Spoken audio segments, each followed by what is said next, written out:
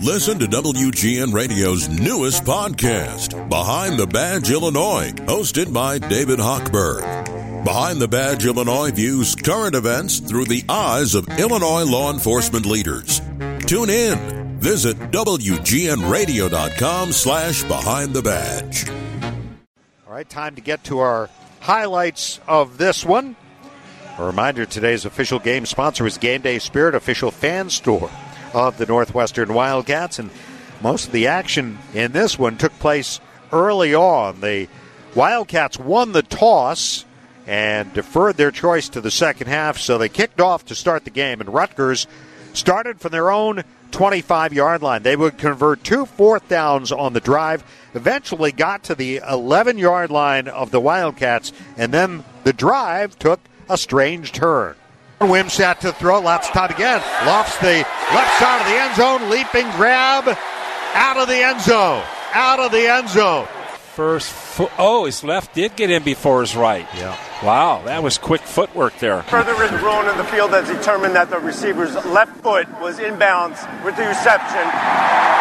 Touchdown. So it is a touchdown for Rutgers, and the Scarlet Knights break on top, 6-0.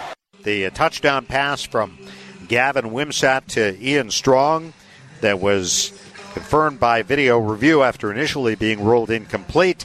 That put the Scarlet Knights up 7-0. The Wildcats then got the ball for the first time with just 8 minutes to go in the first quarter. On the second play, quarterback Ben Bryant hooked up with receiver A.J. Henning on a 26-yard gain to the Rutgers 43, but 3 straight incompletions followed. So the Cats had to punt. Rutgers took over, this time on their own 20 with 6.5 minutes to go in the first quarter. They would carry that drive into the second quarter. On the first play, they had 3rd and 9 at the Northwestern 23. They would convert that, eventually get down to the Wildcats' 6-yard line. Here's the third down play call.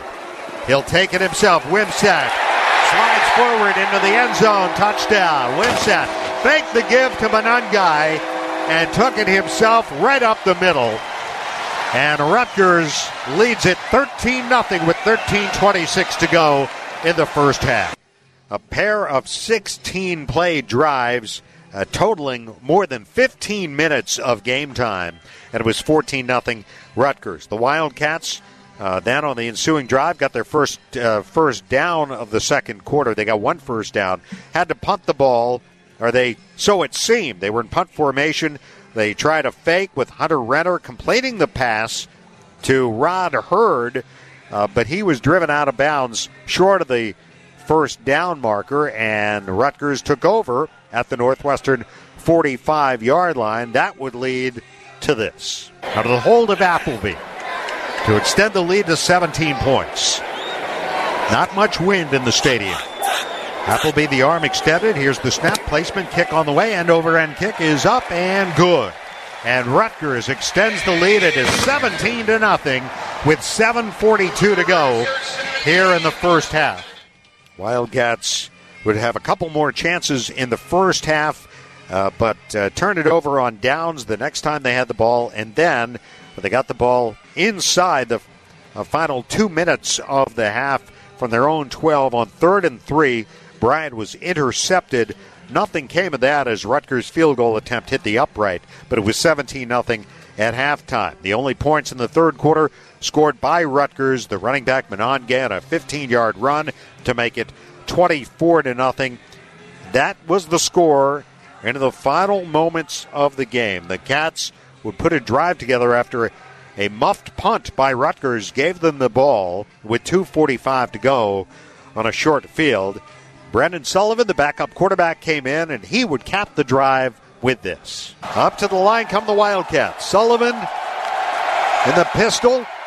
He'll roll to the right, and he'll throw it. It's caught. Touchdown. Kamalafe on the pass from Brendan Sullivan. A 1-yard toss, and the Wildcats get on the board with 19 seconds to go, and the final, Rutgers 24 at Northwestern 7.